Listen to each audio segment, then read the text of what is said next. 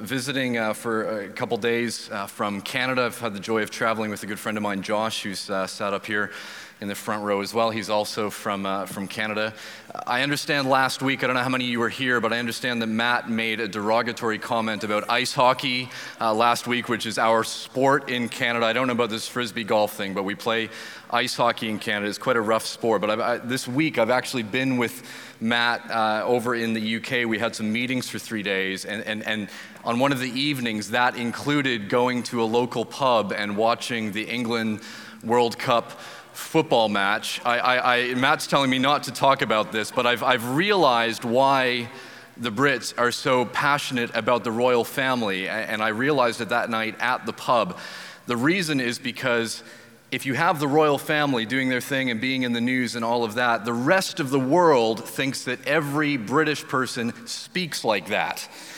I was in a pub when England lost that game, and I assure you that not everybody speaks like the Queen. I heard words and phrases strung together that I didn't even think were possible. It was quite an incredible evening that way. But anyway, I want you to know that your pastor, Matt, did not say anything like that. He was very calm and collected, and at the very end of it, in a very keep calm and carry on way, he said, well, there's that. And then he walked outside, and that was it. So I think he's moved on from that quite quickly. But it's been a great week with him over in the UK, and it's just a joy to be here with you guys in Amsterdam. We've been enjoying exploring the city. I bought this shirt yesterday, which is a visual representation of what I see the moment before I cross any street in Amsterdam. All right, just this blur of bicycles. But we're surviving very well so far.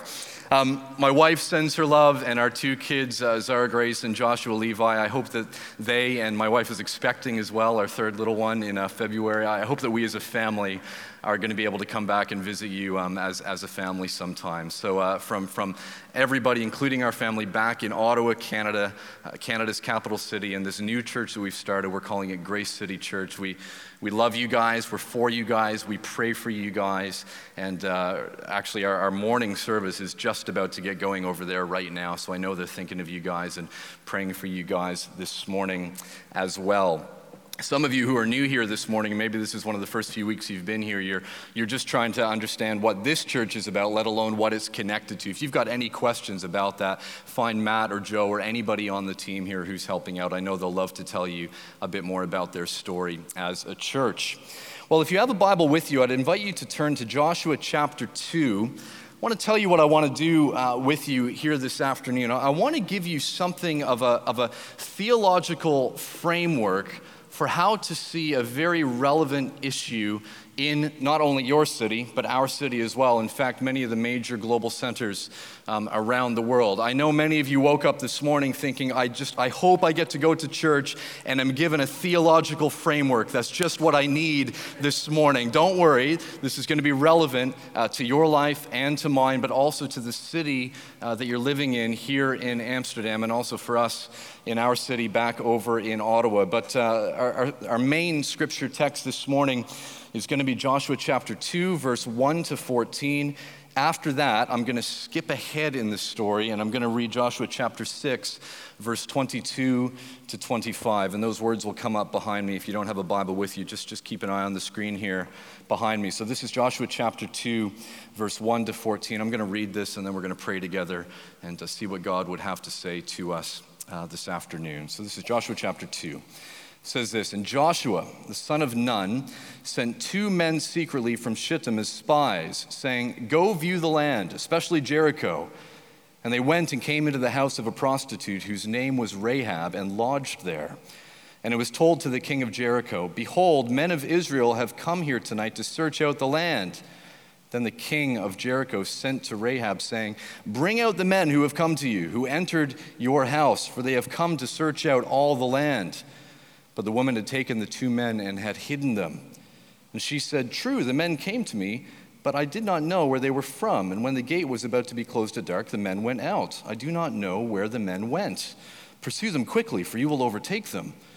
But she had brought them up to the roof and hid them with the stalks of flax that she had laid in order on the roof. So the men pursued after them all the way to the Jordan as far as the fjords, and the gate was shut as soon as the pursuers had gone out. Before the men lay down, she came up to them on the roof and said to the men, I know that the Lord has given you the land, and that the fear of you has fallen upon us, and that all the inhabitants of the land melt away before you. For we have heard how the Lord dried up the water of the Red Sea before you when you came out of Egypt, and what you did to the 2 kings of the Amorites who were beyond the Jordan in Sihon and Og, whom you devoted to destruction.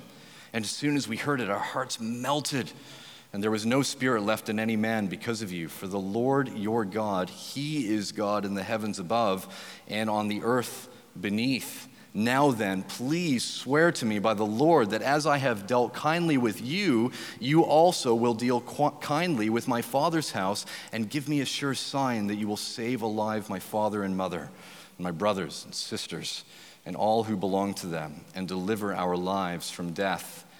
And the men said to her, our lives for yours, even to death. If you do not tell this business of ours, then when the Lord gives us the land, we will deal kindly and faithfully with you. Now we're going to move ahead to chapter 6, verse 22. What happens in between these two sections is that Jericho is defeated, and the men bring back this report, and then the armies go in and defeat Jericho. It's an incredible story. If you're not familiar with it, do take the time and look into that. But then there's another kind of engagement between Rahab, this prostitute, and these men and the leaders over Israel. So this is now Joshua chapter 6, verse 22, and this is what it says here. But to the 2 men who had spied out the land, Joshua said, go into the prostitute's house and bring out from there the woman and all who belonged to her, as you swore to her. So the young men who had been spies went in and brought out Rahab and her father and mother and brothers and all who belonged to her. And they brought all her relatives and put them outside the camp of Israel. And they burned the city with fire and everything in it. Only the silver and gold and the vessels of bronze and iron they put into the treasury of the house of the Lord. But Rahab, the prostitute, and her father's household and all who belonged to her, Joshua saved alive. And she has lived in Israel to this day because she hid the messengers whom Joshua sent to spy out Jericho. Let's pray together. Heavenly Father, I thank you that we are able to gather this afternoon, and that I'm even able to use the word Father with you, God. God, the fact that I can speak to you like that and not just have to come before you in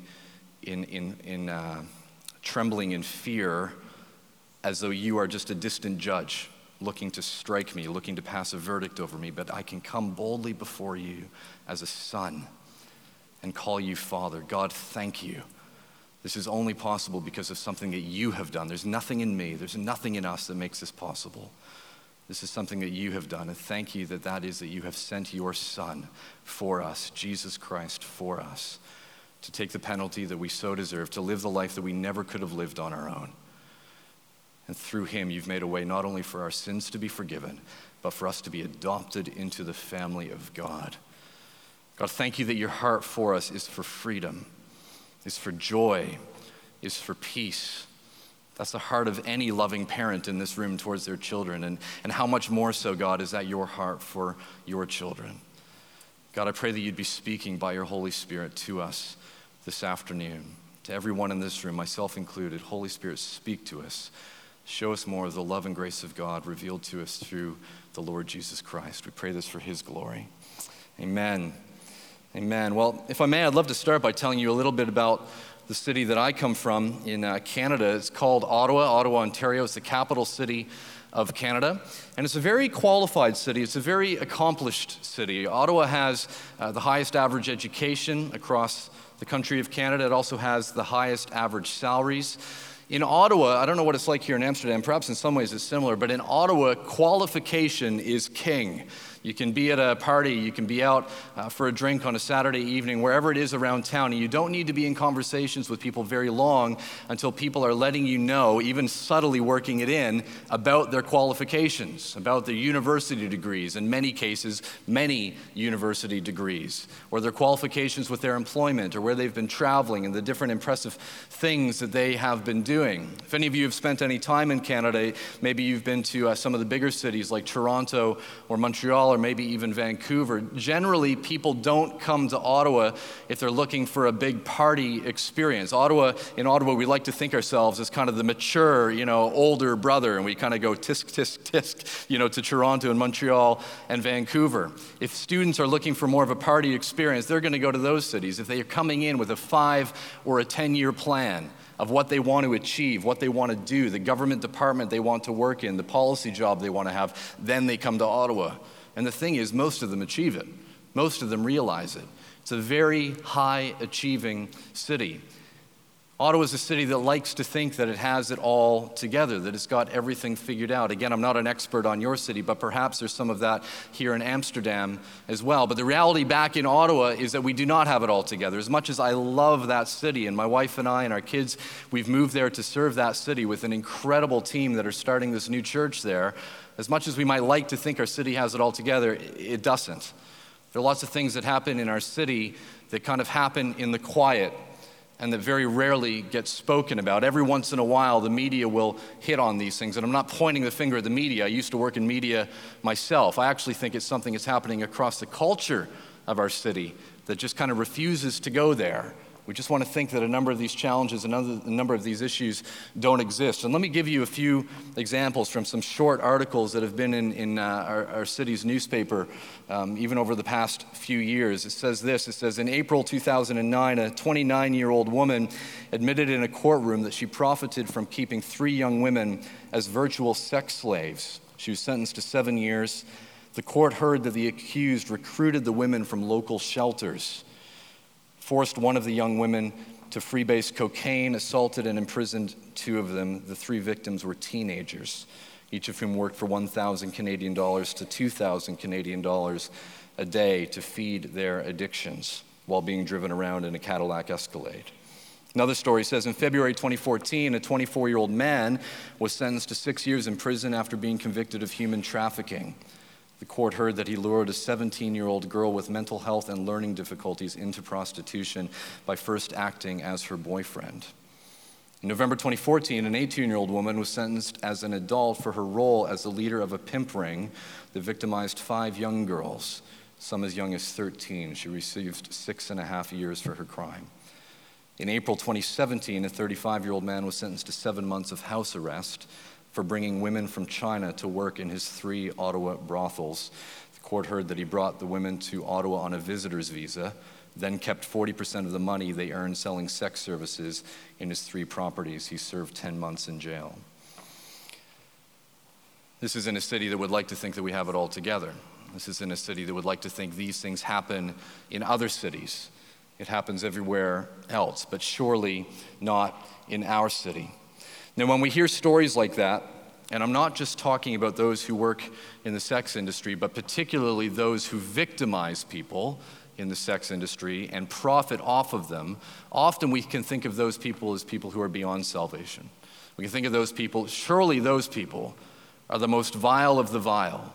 Surely the people that are sending underage women in many of these cases into these different areas of so-called service and are victimizing them and profiting off them, surely they are the most vile of the vile. They are deserving of massive punishment. It shouldn't be like that.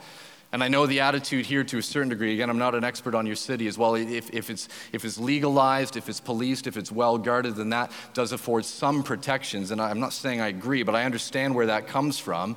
But wherever it is, still there are people who are victimizing others, no matter where you stand on the legislation or on the policies or anything else. Surely the people that victimize others, they're the most wicked. They're the ones who are beyond the salvation of God, surely. And I grew up in a Christian home. I was a youth group kid. I played in a worship band. I went through all of the motions. And I know for a long time in my life I thought this way. I'm one of the good guys. But people like that, they're not. They're not among the good. They're wicked. They're vile. Well, what is it that Scripture has to say about this? Is that actually biblical thinking? I know not all of you have grown up in Christian homes. Some of you, even this morning, this is your first or second week here. You're just exploring this for the very first time. What does God have to say about this? Does God have the same attitude that we do? Does he approach people like this in the same way that we do?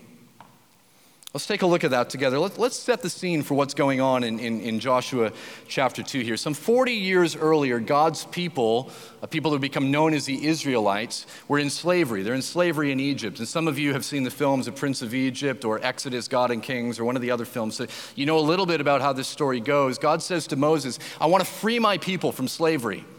I want them to be free. I don't want them to be in slavery anymore. And then there are these 10 plagues that come to Egypt. And in every case, Moses goes to Pharaoh. He says, look, God wants his people to be set free.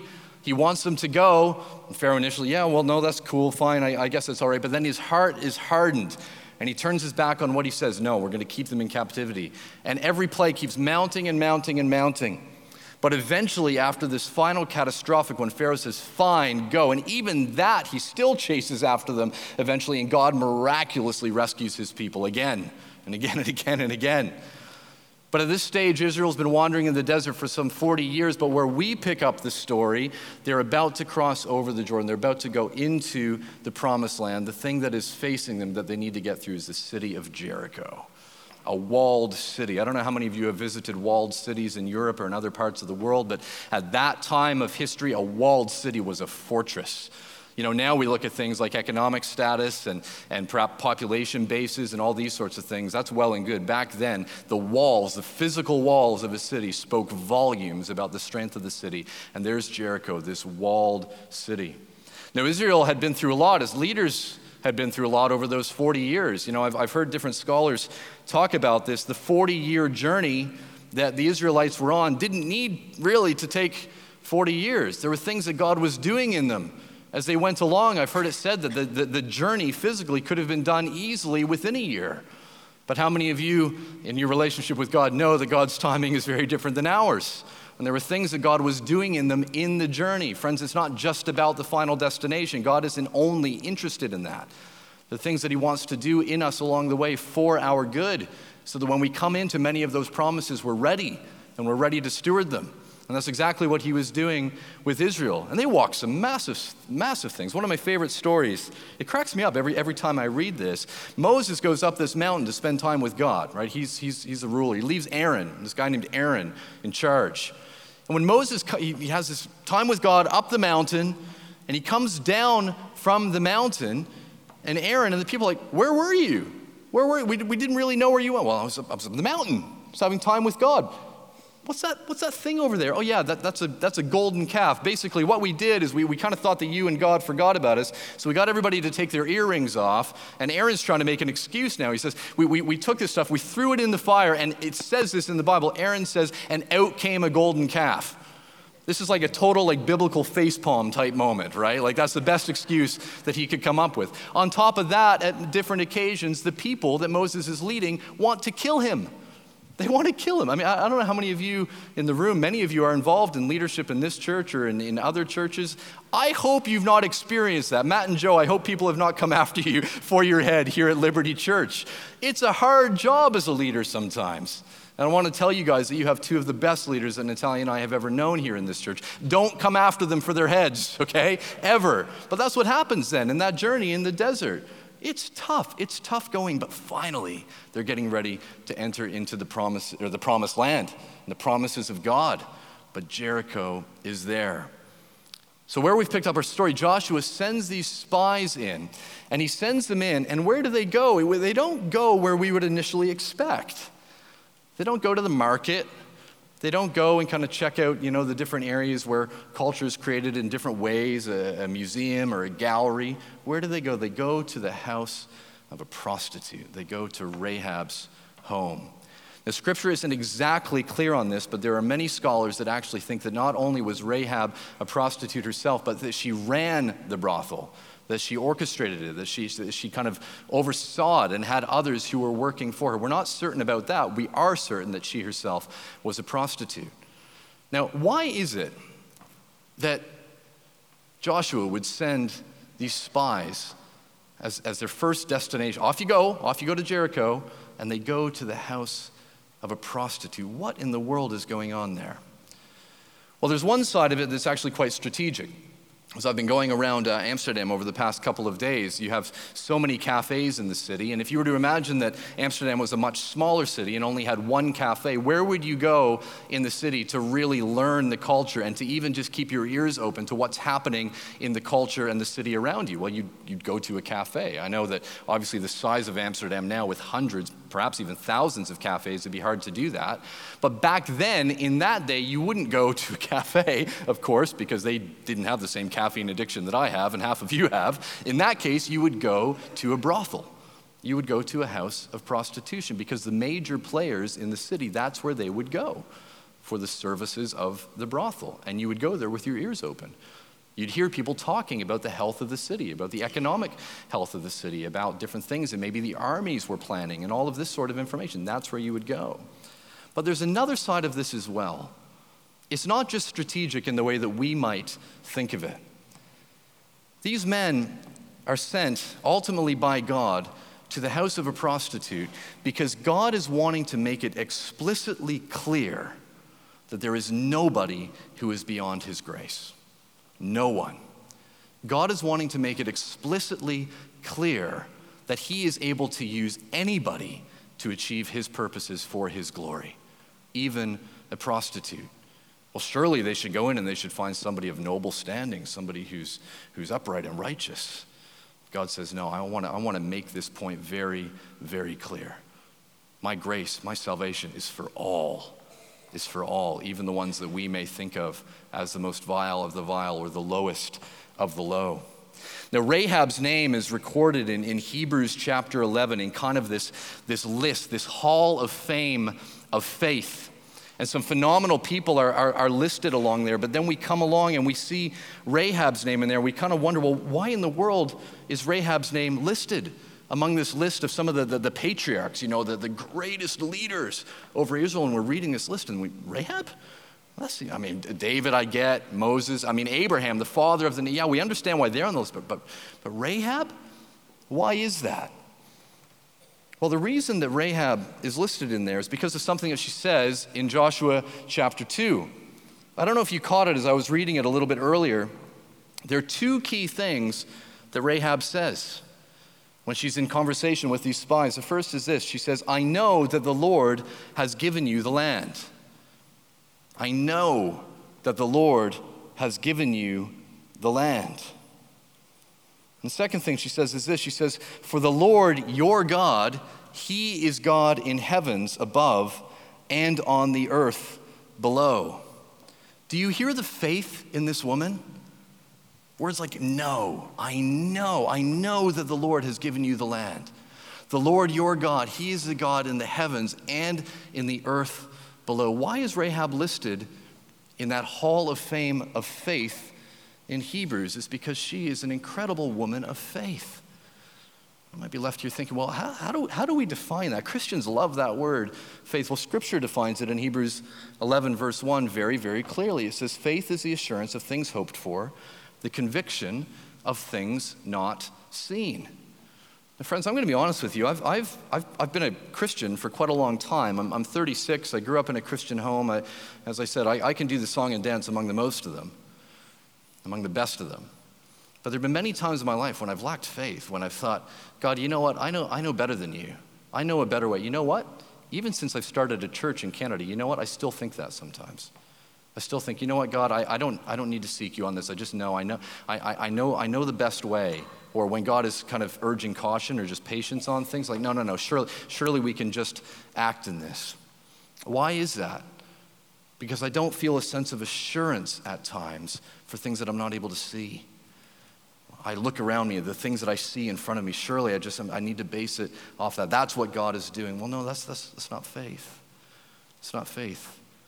Faith is the assurance of things hoped for, the conviction of things not seen. Let me give you the best example of it from this story. Again, it's exactly what we hear Rahab saying. For I know that the Lord has given.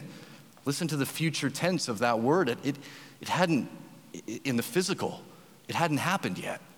For I know the Lord has given you the land. She's talking about something that is going to happen in the future, but she's talking about it in a present tense, like it's already it's a fact. This is good. We can take this to the bank.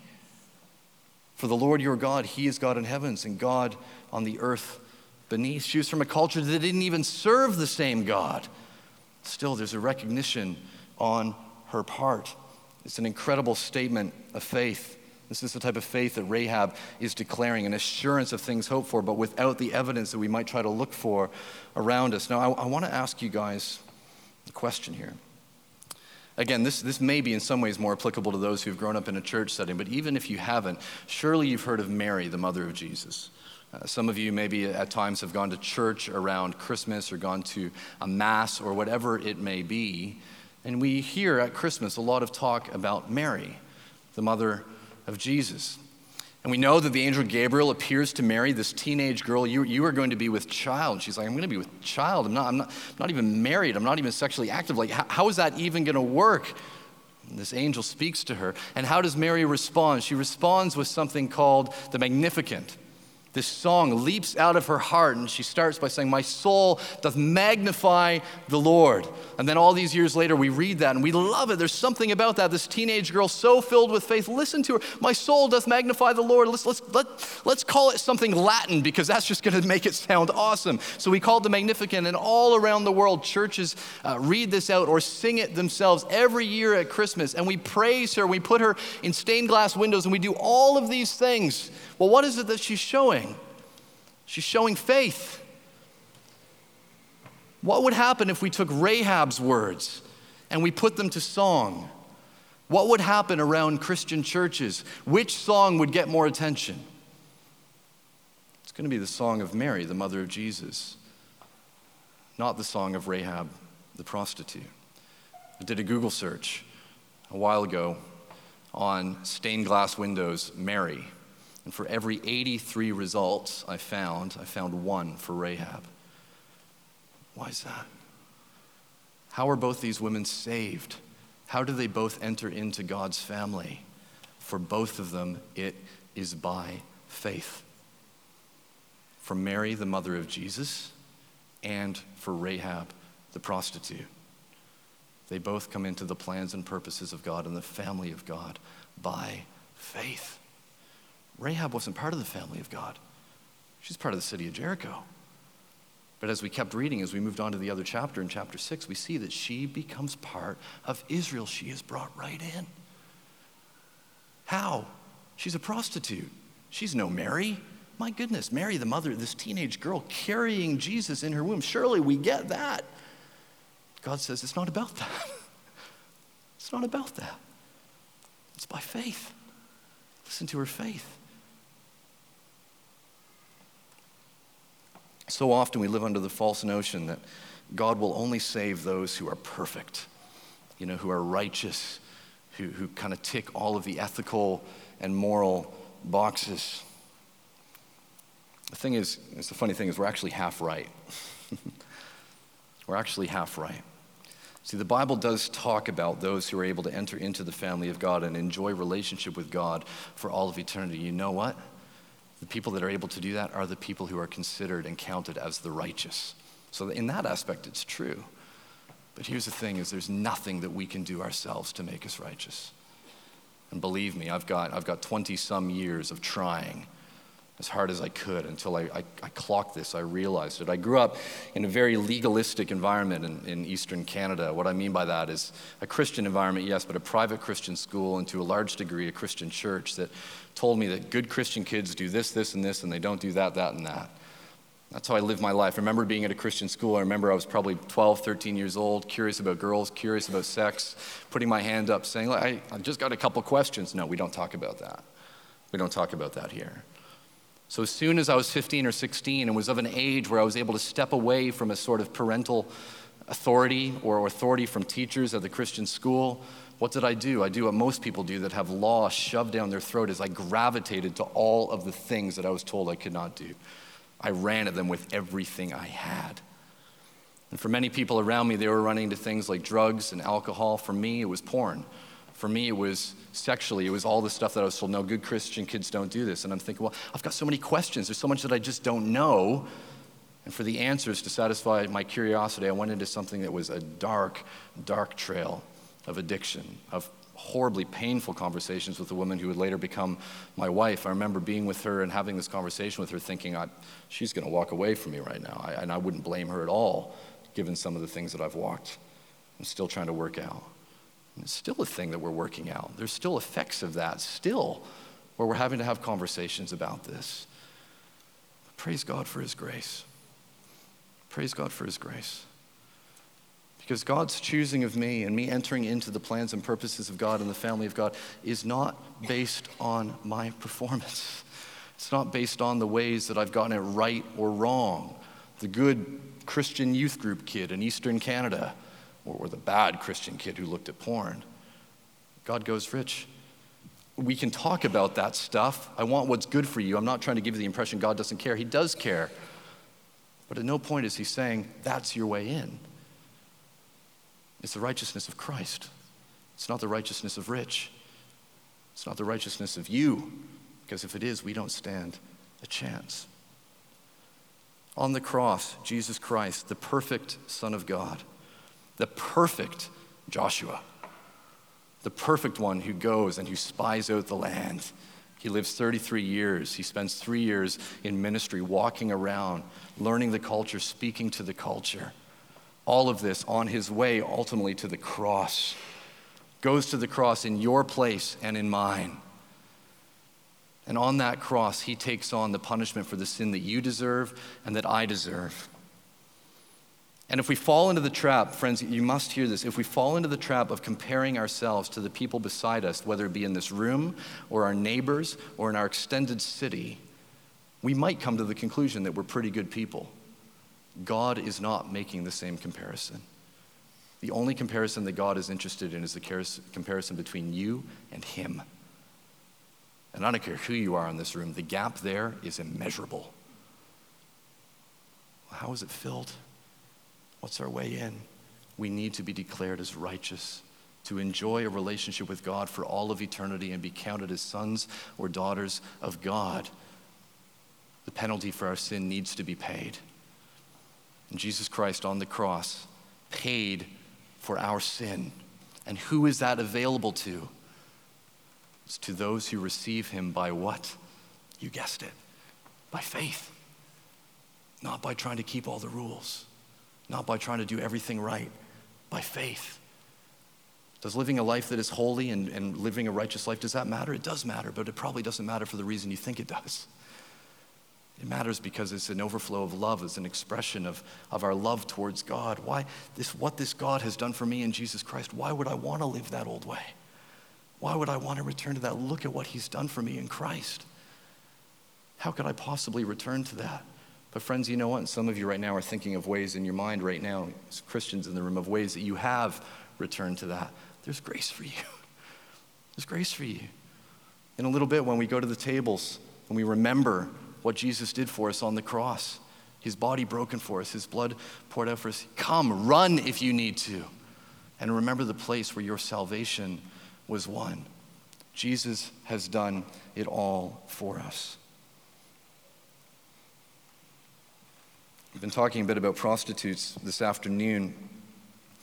If still you are left thinking, well, still there's something different about that industry, about those people, maybe as you're going about life in Amsterdam, maybe these thoughts come into your mind. I want to give you some bad news. Spiritually speaking, we are the prostitutes. That's the way the Bible talks about us. This is the way the Bible talks about the people of God in many different sections through Scripture. We see this in 2 Kings, in Proverbs 7, in Jeremiah 3, Ezekiel 16. But I want to focus in, as I draw to a close, on Hosea.